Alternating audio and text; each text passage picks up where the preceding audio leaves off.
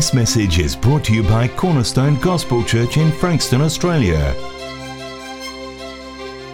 You know, in recent weeks, we have been looking at these strategies deployed by the enemy against believers. And we've looked at what it means to live by faith, and we've looked at how the enemy applies his strategies concerning our lives in gaining a beachhead, and that there are things we can do that will give the enemy a beachhead in our lives. And so we want to understand this morning something else, and this is really important. And it is about understanding that Satan does go to church. So that may be a surprising statement. It won't be a surprising statement if you've been a believer for any length of time. But the enemy, he does go to church. So with that in mind, let's just ask the Lord to bless the message this morning. Our Father, we thank you this morning and we praise you. We thank you for your love and your grace, and we thank you for your protection over the church, Lord. We live in this world, and yet we're not of this world, and we know that the God of this world does target your people continually to try and undermine and destroy the testimony of Christ in the world around us. Lord, bless this message to our ears. Help our hearts to be open to it and discern that which is true so that we can apply it to our lives. In the mighty name of your Son, Jesus the Messiah. Amen. Praise God. Well, it may be a shock to people that we could consider that Satan goes to church, and it might even be said that through his demonic forces, he's actually running some churches.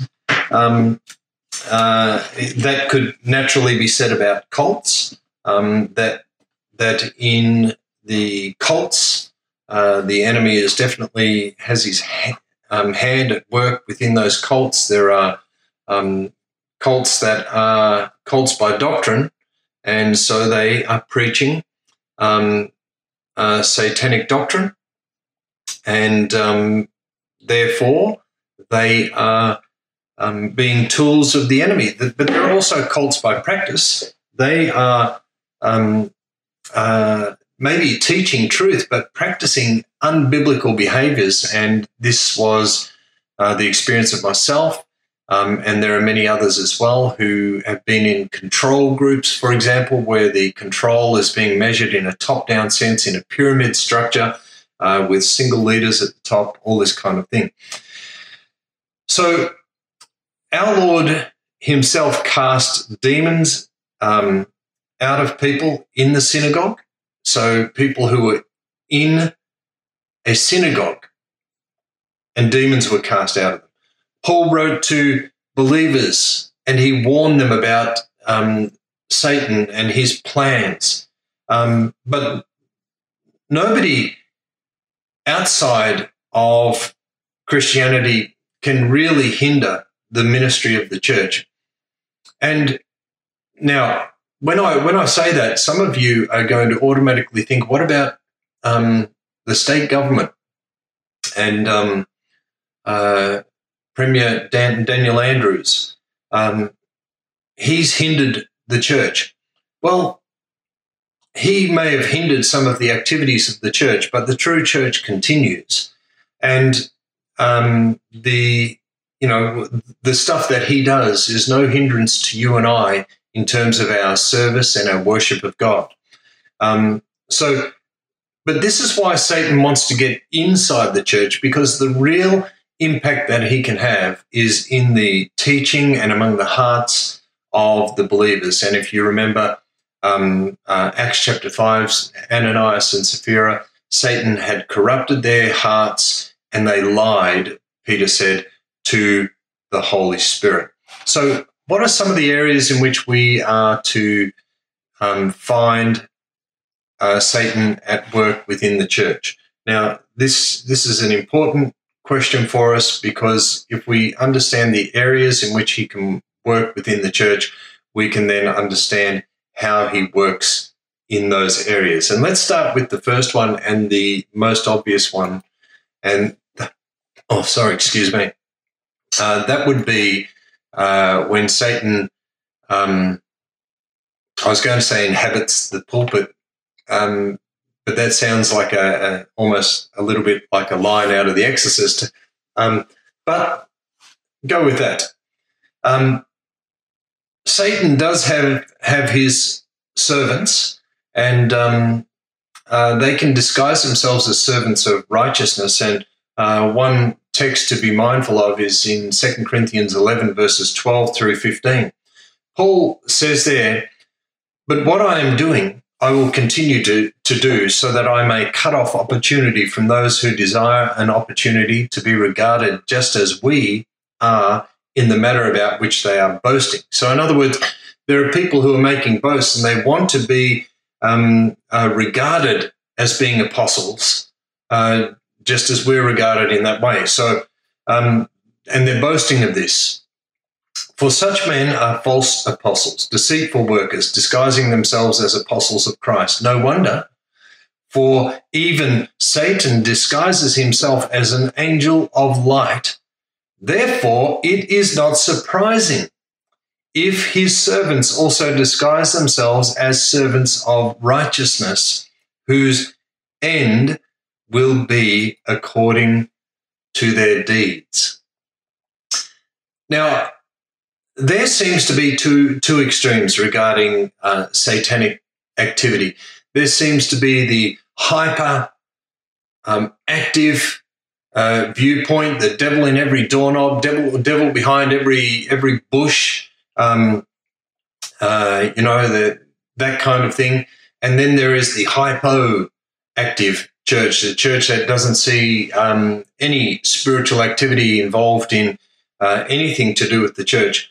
Now, we should understand, though, that simply because someone proclaims to be a preacher, proclaims to be a believer, a moral person, or a graduate of this seminary or that seminary, this doesn't mean that they are truly saved and a servant of Jesus Christ. That kind of thing is ascertained, and it's understood over time. We get to know a person's testimony, and we understand their position in Christ as a result. So, we have to understand that, as Paul says in 2 Corinthians 11, that there are people who claim to be servants of Christ, and they will target the people of God, and they will boast about their spiritual authority and their spiritual credentials, and they themselves are not the ministers of righteousness, in fact. So, in fact, we would say that they're actually working for the devil because they're making false claims.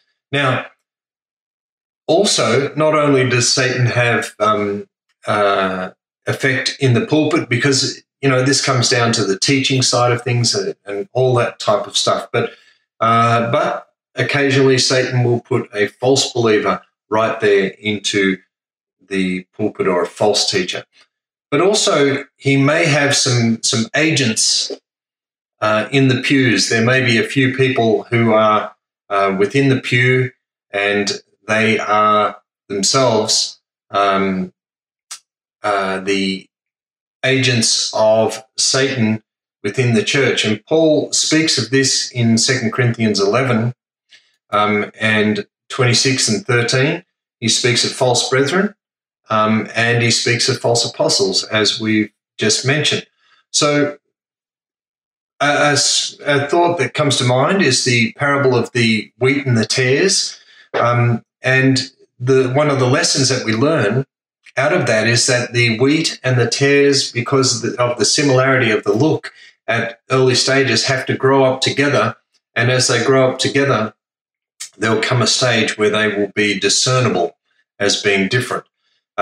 You may think of Jesus' parables of the kingdom, which he starts with the parable of the soils, and he when the disciples come to him and ask him about that, he gives them a key to understanding it. And one of the things that he says is that the birds are the enemy who is trying to steal the seed of the word.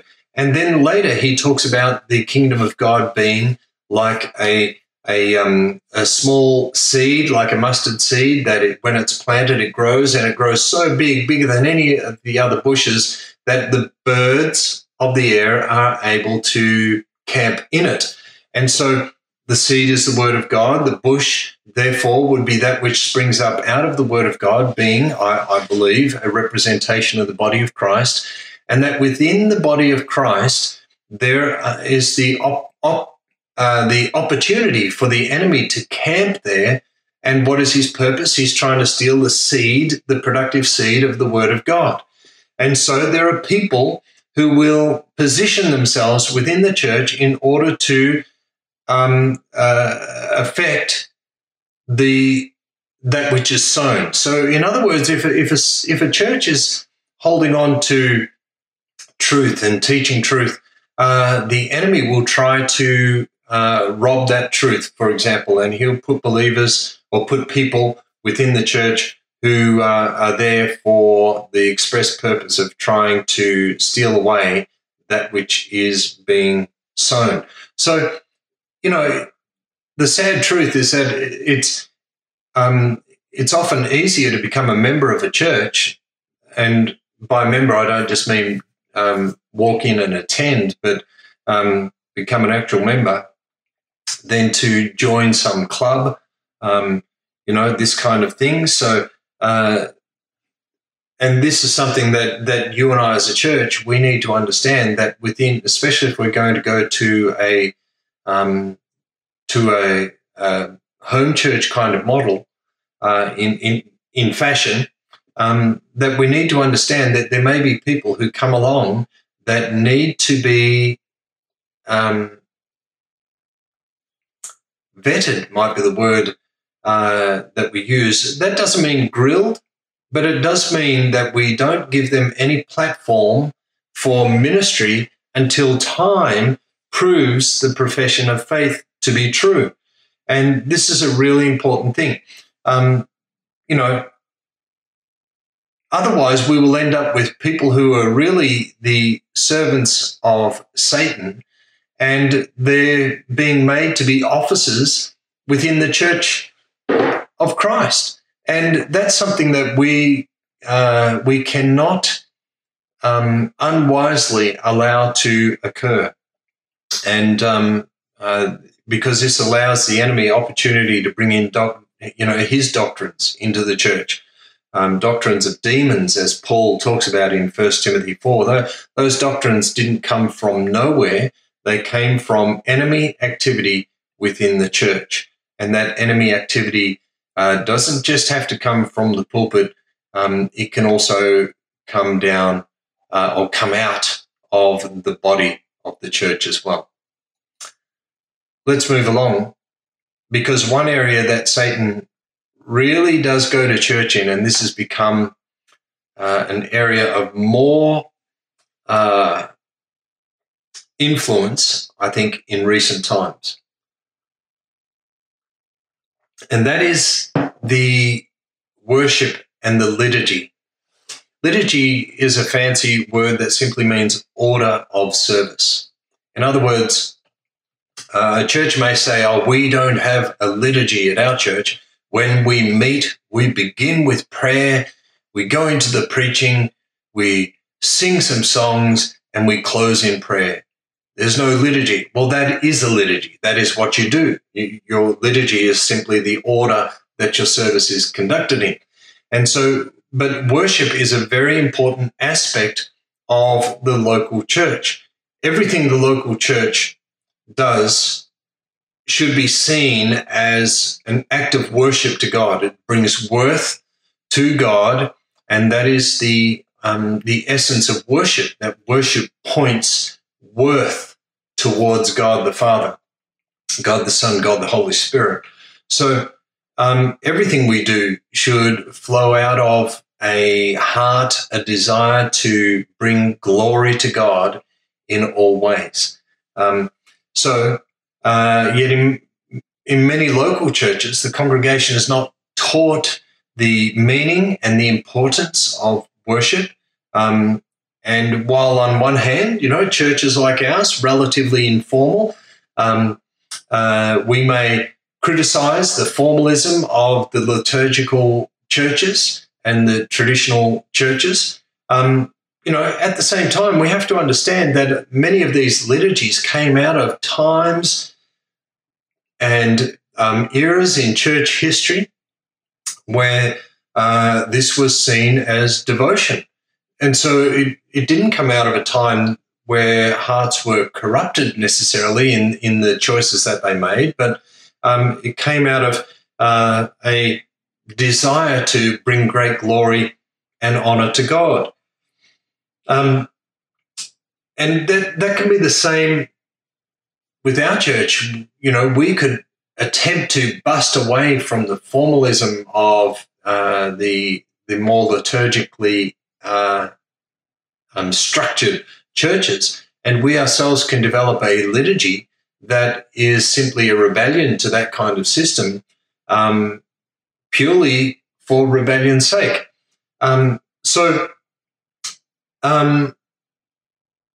We can end up the same, basically, and produce our own liturgy that we are calling maybe the anti-liturgy liturgy.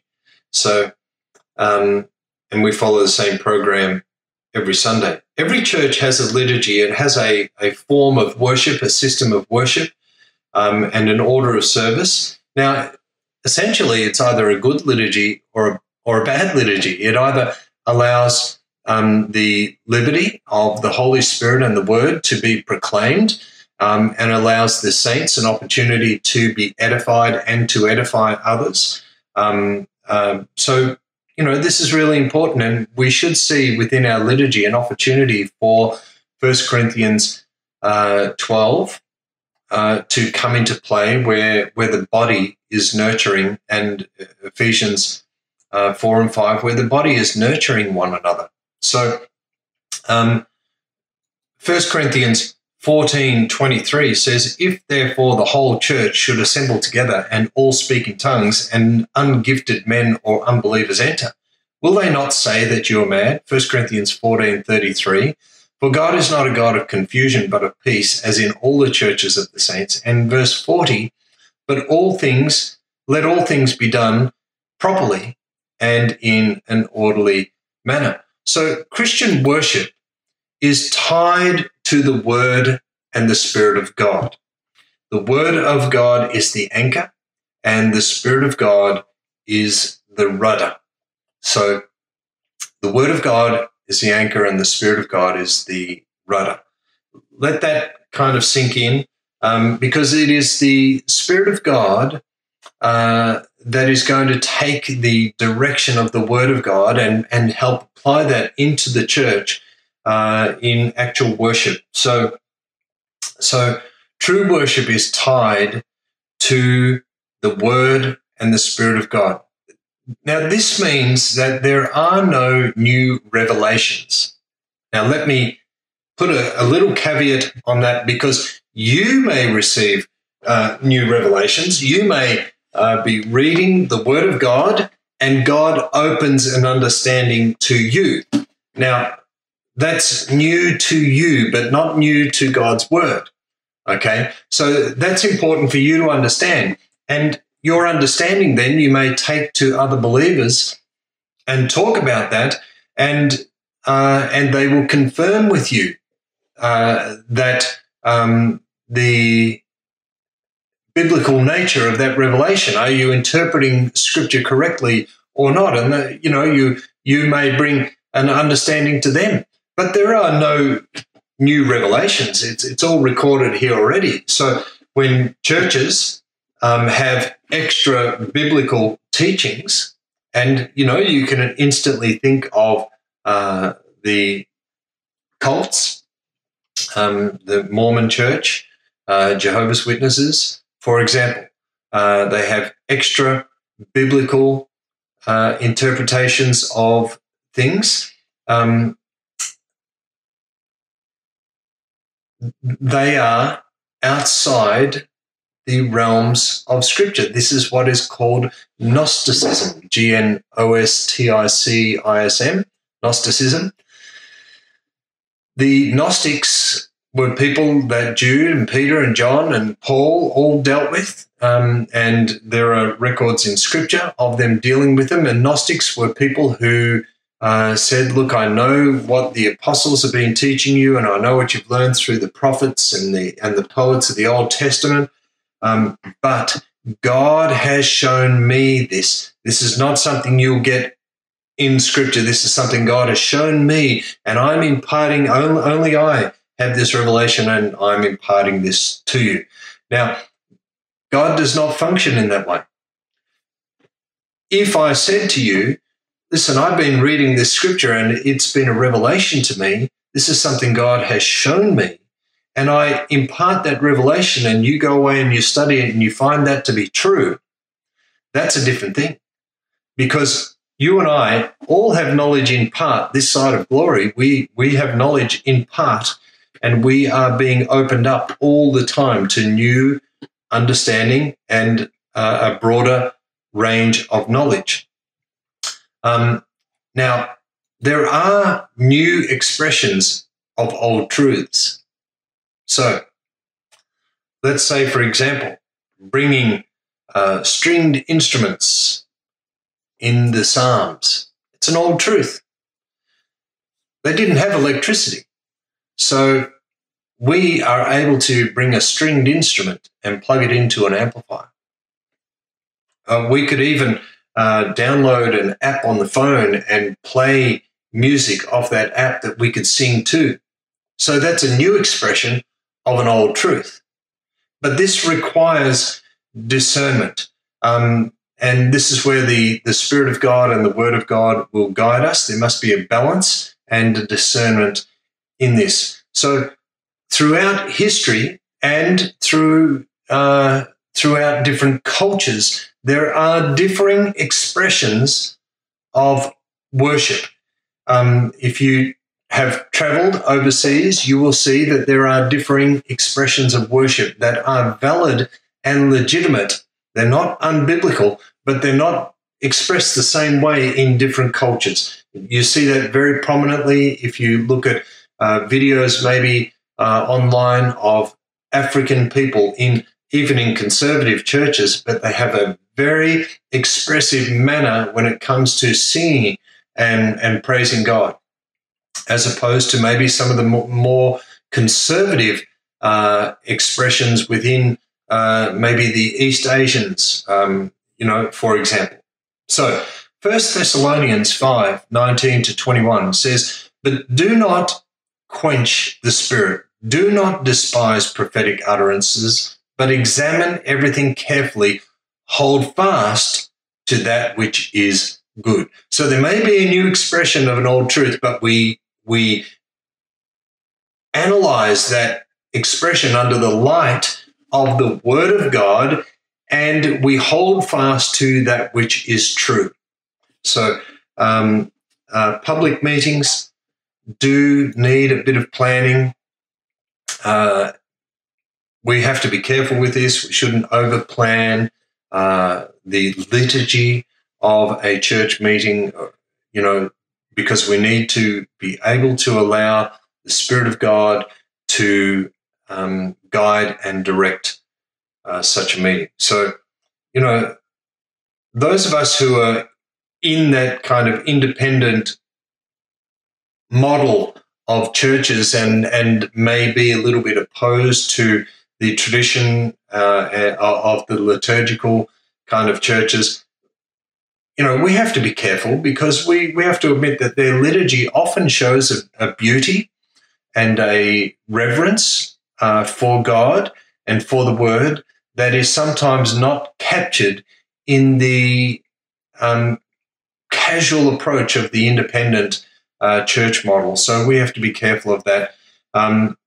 So it's also, it is true that Satan can kill a church through dead formalism, but he can also kill a church through uncontrolled fanaticism as well. So these extremes, and I often say, like, we can be in the prison of two ideas, or we can be, in a binary mode. It's not necessarily one in deference to the other.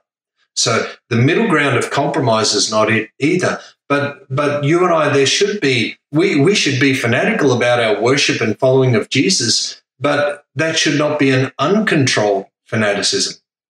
We should be living Spirit-guided lives as we worship the Lord.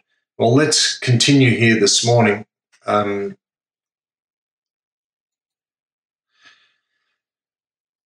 With this thought, continuing on these thoughts regarding worship and liturgy, Christians have to also be aware of idolatry in their worship. What do I mean, you ask? Well, Paul said in 1 Corinthians 10, 19 and 20, what do I mean? That a thing sacrificed to idols is anything, or that an idol is anything? So is the thing that is sacrificed to an idol or an idol anything? Paul says no, but I say that the things which the Gentiles sacrifice, they sacrifice to demons. So the thing offered is nothing. The idol itself is nothing, but there is a demonic representation in the back of that. That is the real center of that worship.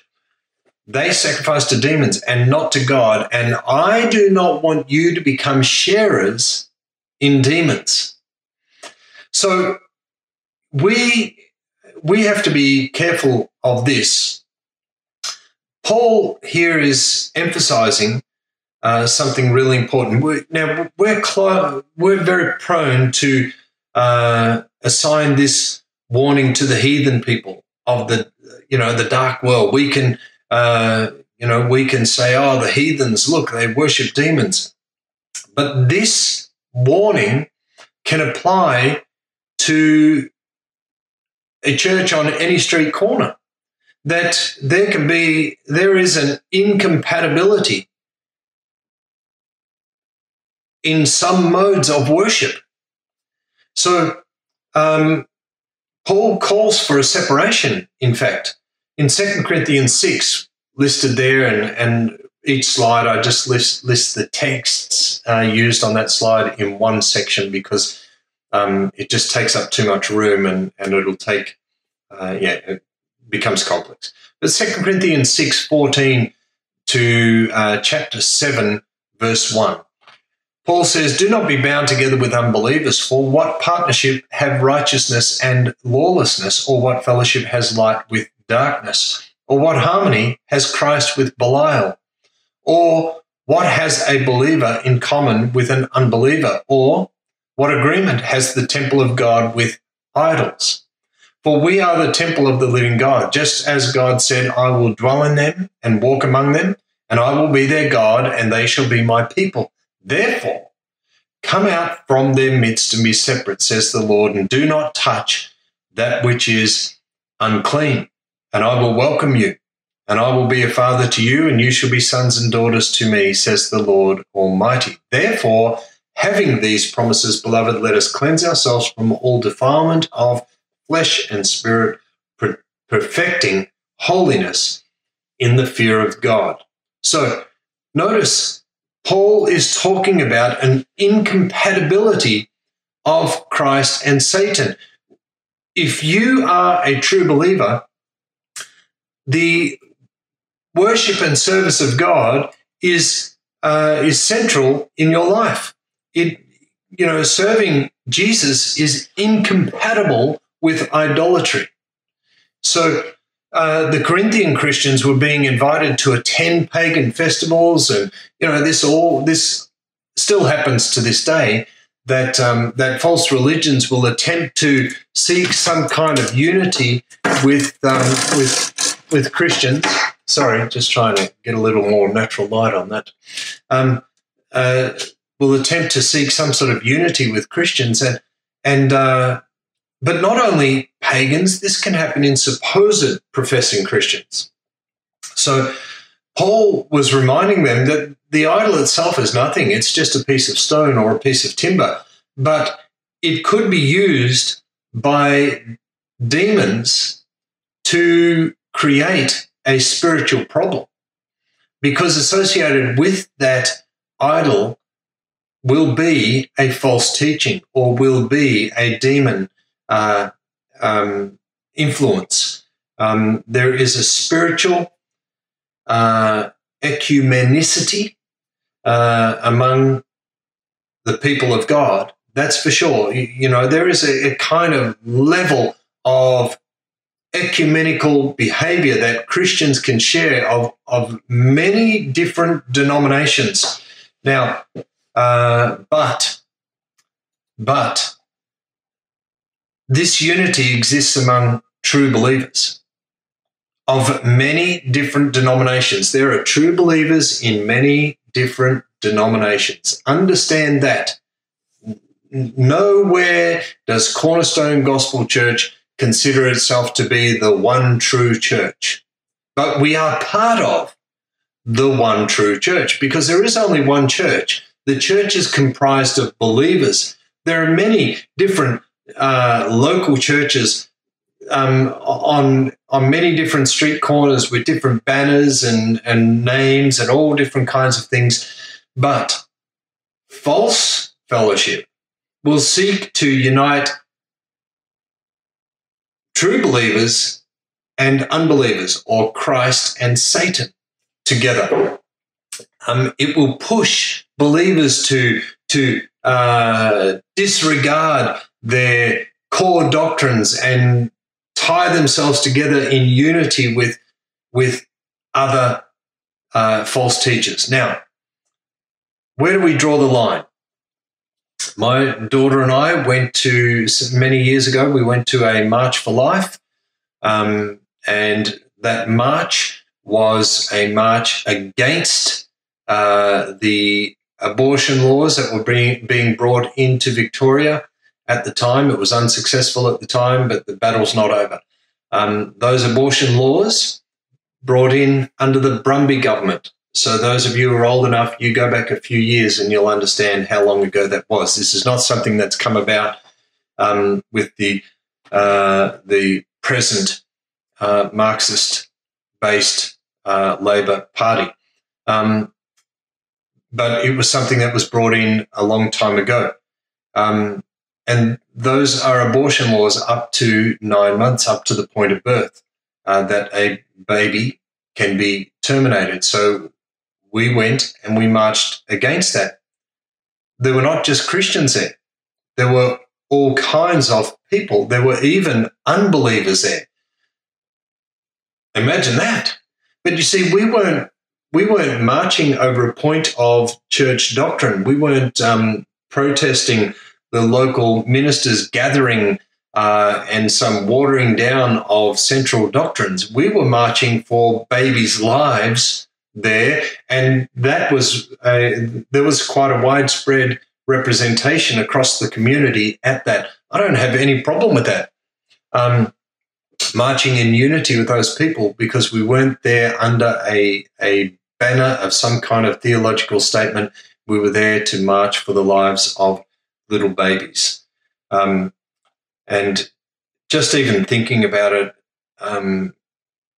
still angers me so much that we would have governments institute such evil and demonic policies in our nation under the guise of women's rights, totally disregarding the baby's rights and disregarding the man's rights, the father of that child.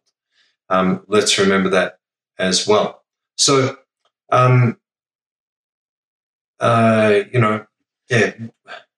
look, Satan can influence the church in the realm of offerings as well. Churches can be so focused on money. He can, that's an area of liturgy. He can do that. So again, we are saying that the church should be guided by the word of God on these things. And that's why we do not teach tithing as a practice within our church or as a requirement for New Testament believers. If you tithe, that's entirely up to you. And we would encourage you to support a local church, be committed to that church and support that local church. So if you're listening to our message and you have a local church nearby that you're a part of, and just happens that you're listening to our message, it's better for you to support that local church and give there. So if you're part of Cornerstone Gospel Church, then give to our church. While we're doing all this online, obviously we can't pass the basket around, so to speak, or put an offering box at the door, but you can still give via our webpage. Now, another thing that is an area that Satan has really influenced in recent times, I believe, is with the singing and the music. I am not a believer that says that electric guitars are of the devil. It's not even logically logical. So, however, there should be a reverence about music. Music itself should provide a platform for people to be able to express true statements about God and about humans to God. Think of the words off the top of my head: "Amazing grace, how sweet the sound that saved a wretch like me." That's a statement about a human. I once was lost, but now I found was blind, but now I see. And it goes on to make statements about God. But essentially, Amazing Grace is a song that talks about God's grace upon a human. So singing is something that should be guided by the Spirit of God and the Word of God. Not or, it is and the Word of God. This is really important. Ephesians 5, I think I've put 19 to 19, which is a tautology. Ephesians 9, 18 to 19 is what you want. Be filled with the Spirit, speaking to one another in psalms and hymns and spiritual songs, singing and making melody in your heart. Colossians 3:16, let the word of Christ richly dwell within you, with all wisdom, teaching and admonishing one another with psalms and hymns and spiritual songs, singing with thankfulness in your hearts to God. So it is very, very sad in the present day and age that we've seen congregational worship being replaced by entertainment. Now, I do not have the opportunity to go to many other churches. I go to very few. I'm not the kind of person to get invited to many other churches that are outside a small circle of friends and associates because we are like-minded. But I have been on a few occasions when there's been something that I am compelled to attend for several reasons. And one may be to see it for myself and to understand it for myself. And this happened a number of years ago. I went to a meeting at a church in Richmond. Oh, man, I tell you. For one thing, and it also happened going to a church in Hervey Bay on several occasions because we were there visiting our children on separate occasions. But going into those churches, the music itself was very loud and very dominating. I do not have a problem with loud music. Understand this. But that's when I'm being entertained by some music, and that is not in church, because church is not to be about entertainment. If I go to a concert, I might go to a concert. I don't care if the music is loud. I don't want it to be too loud to damage my ears, obviously. But I'm not there to sing along and not there to necessarily worship. But congregational worship should not be at the level where the bass is resounding in your chest and you can't properly hear yourself singing, and so you sing yourself hoarse, H-O-A-R-S-E, trying to worship God. And so I found on all those occasions that the opportunity to worship God in spirit and in truth was lost. So that was one aspect of it. But the other aspect of it was that the worship was not biblical. A singer has no more right to sing a lie than a preacher has a right to preach a lie. Let that sink in for a moment, because just because a song is emotionally moving and it's got a lovely arrangement of chords, that doesn't give any right to the worship leader or the singer or the group to sing a song that is unbiblical in its nature. So, it is very possible for Satan to lie his way into the church through music, just as possible as it is to lie his way into the church through a preacher. So, in fact, it's probably even easier, because people will sing lines in songs and they'll sing it. And because they are emotionally moved by the atmosphere of that time, that lie can easily be absorbed into that person's life and they begin believing it.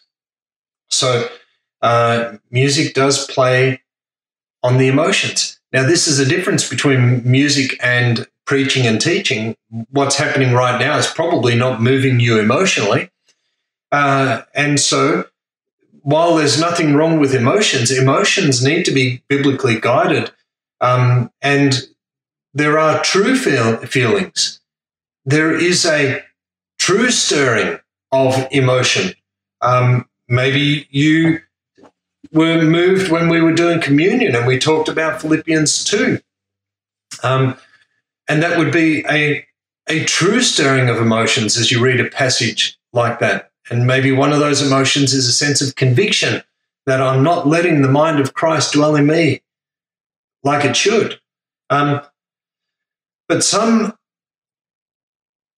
songs are very far from being biblical. And, they're so unbiblical, they could have come from a phone book.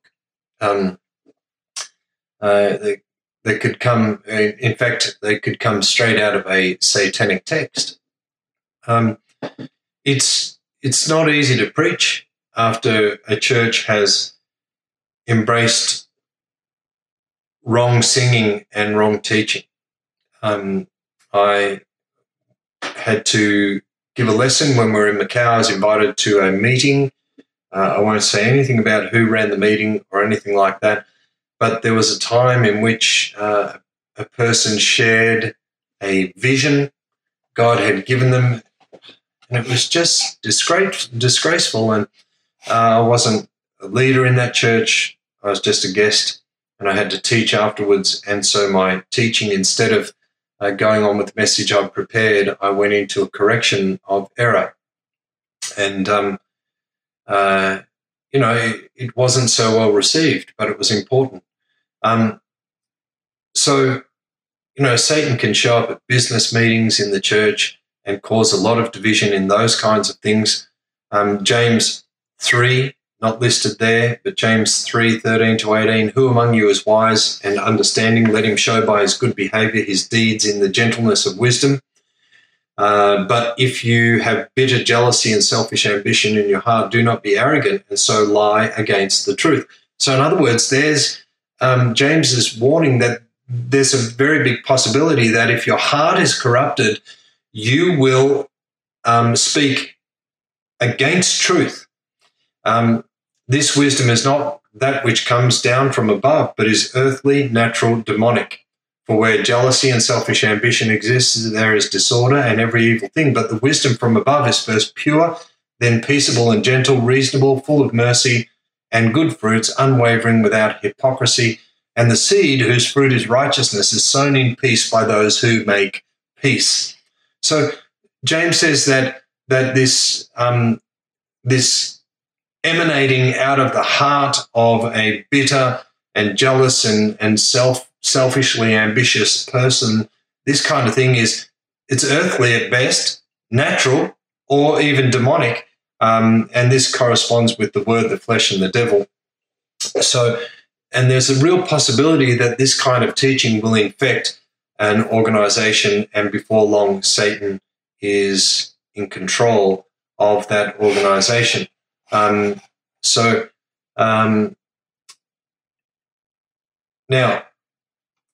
as we come to the final slide here this morning, Satan will attempt to get into a church by using leaders to spread destructive wisdom, false teachings, worldly wisdom, harmful wisdom. He used Peter, or he attempted to use Peter. Matthew 16, from that time Jesus began to show the disciples that he must go to Jerusalem and must suffer many things from the elders and the chief priests and scribes and be killed and be raised up on the third day. And Peter took him aside and began to rebuke him, saying, God forbid it, Lord, this should never happen to you. But he turned and said to Peter, get behind me, Satan, you are a stumbling block to me, for you are not setting your mind on God's interests, but man's. Now, think of the renowned council at Jerusalem, Acts chapter 15, listed there as well. There was a situation of some opposition between the legalists, the Judaizers, and the preachers of salvation by grace through faith.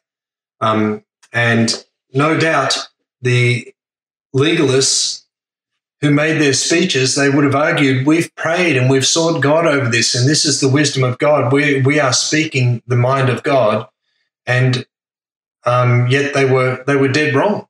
They were in error. And this is why the selection of leaders for churches, whether it is in a home church model, in a small local church, or whether it's in a larger church, any biblical church must pay heed to the selection of leaders. And this includes pastors. This includes going to 1 Timothy 3, Titus chapter 1 and 2, Titus. These kinds of things. This includes understanding a person's testimony and understanding whether a person who you're going to choose to be a leader or give opportunity to be a leader has a testimony both within and without the church. And, there are very few selection committees who do that. They don't do that. They look at a person's CV, their curriculum vitae, and they're looking for the seminary that they came out of, and these kinds of things, these spiritual qualifications, and they don't look into the real life testimony that the person has. 1 Timothy 3 verse 6 says that they're not to be a new convert because this can lead to them becoming conceited, and as a result of that, they'll fall into a condemnation incurred by the devil.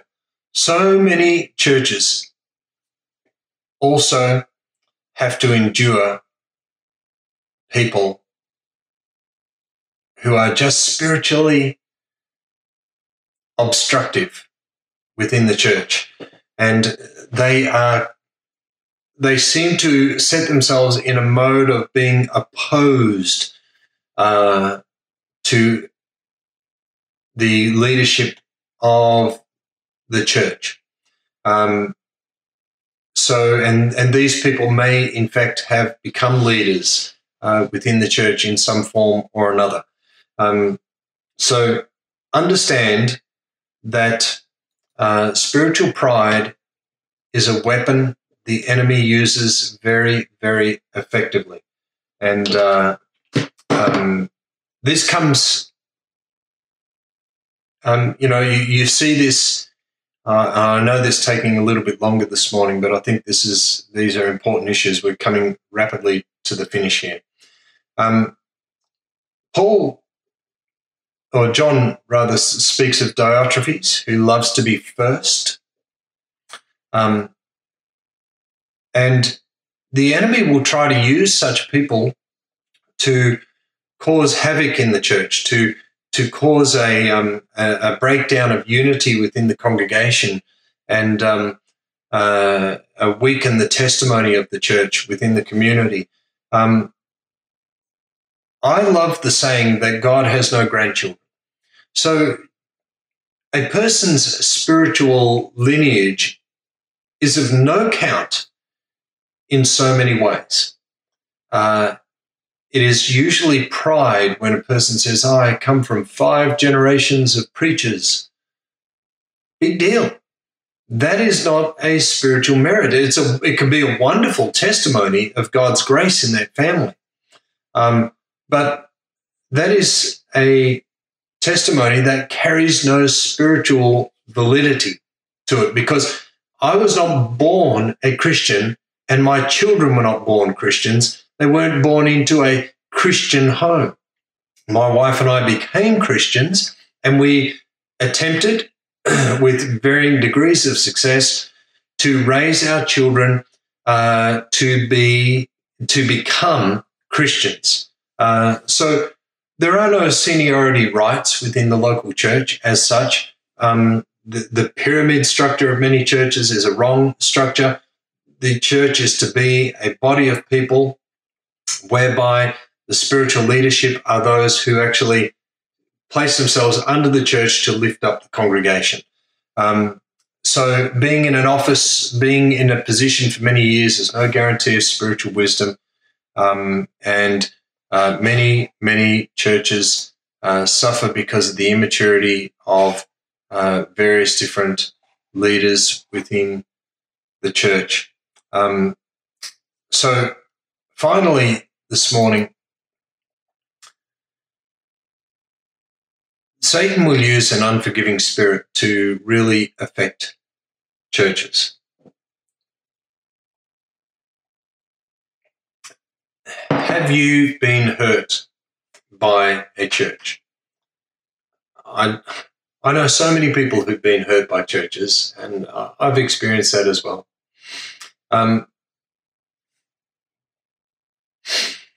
This is an important subject, and it's one that we do need to emphasize from time to time. Happy is the church whose members have great memories of God's blessings in the church, and their bad memories are associated with man's sins outside the church. But petty things do keep saints from enjoying true fellowship with one another. And often these are really petty things. We've had people leave because we didn't sing hymns. We've had people leave because we did sing hymns.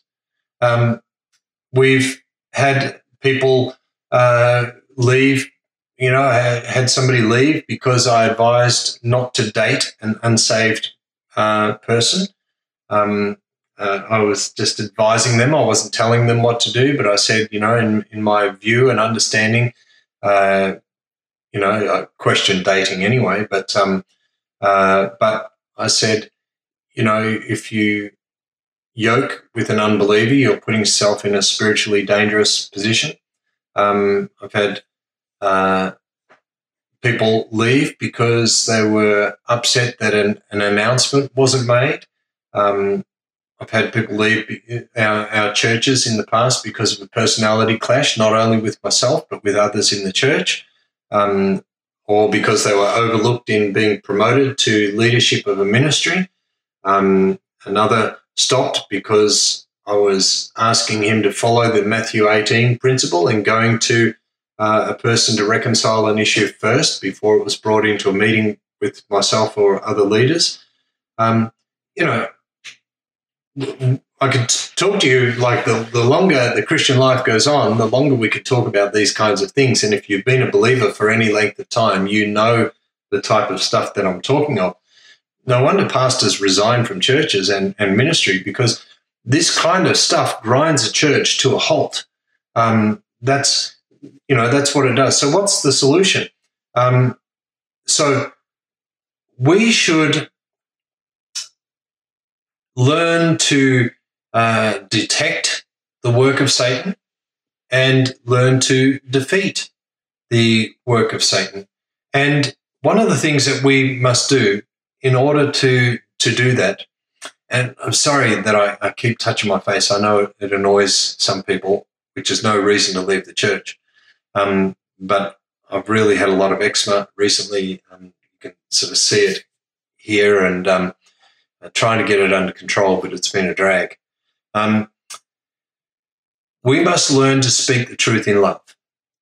Truth, I know people who love to speak the truth, but Paul, who was a lover of speaking the truth and spoke some harsh truths from time to time, he said, speak the truth in love.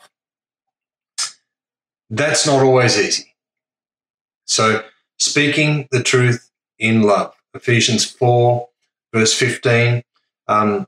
We must forgive one another and learn to use the wisdom that is from above. Forgiving one another is not easy because it requires humility. Because pride rises up. When I'm offended by somebody, my pride will instantly start to provoke me into a wrongful action. So we must discover how Satan is seeking to hinder the local church, and we have to understand that he will try to use people to bring in an unforgiving spirit within the church, and with an unforgiving spirit comes a harshness in the church, a rejection of people when we're unforgiving. A rejection of people happens with that unforgiveness. So we have to be able to deal firmly with issues, but in a loving and biblical manner. And I know how difficult this can be personally, but I also know the blessing and the joy of when, as a church, we do remove a problem from the church. It's not something I relish in, but, I've had to do it on some occasions, and over the years of ministry, that's less often than which is good. Proverbs 22, verse 10, in closing says, drive out the scoffer and contention will go out. Even strife and dishonor will cease. So Proverbs gives great wisdom about that particular issue. And, sometimes we have to do that kind of thing. So, it's important for us to understand that Satan, he does try to go to church. He does try to get himself among the people of God and ruin that which God is doing within the church. And that's about all I have for you this morning. Thank you for listening to this message. You're welcome to duplicate this message in its entirety for non-profit purposes. For more information and resources, visit cgc.org.au.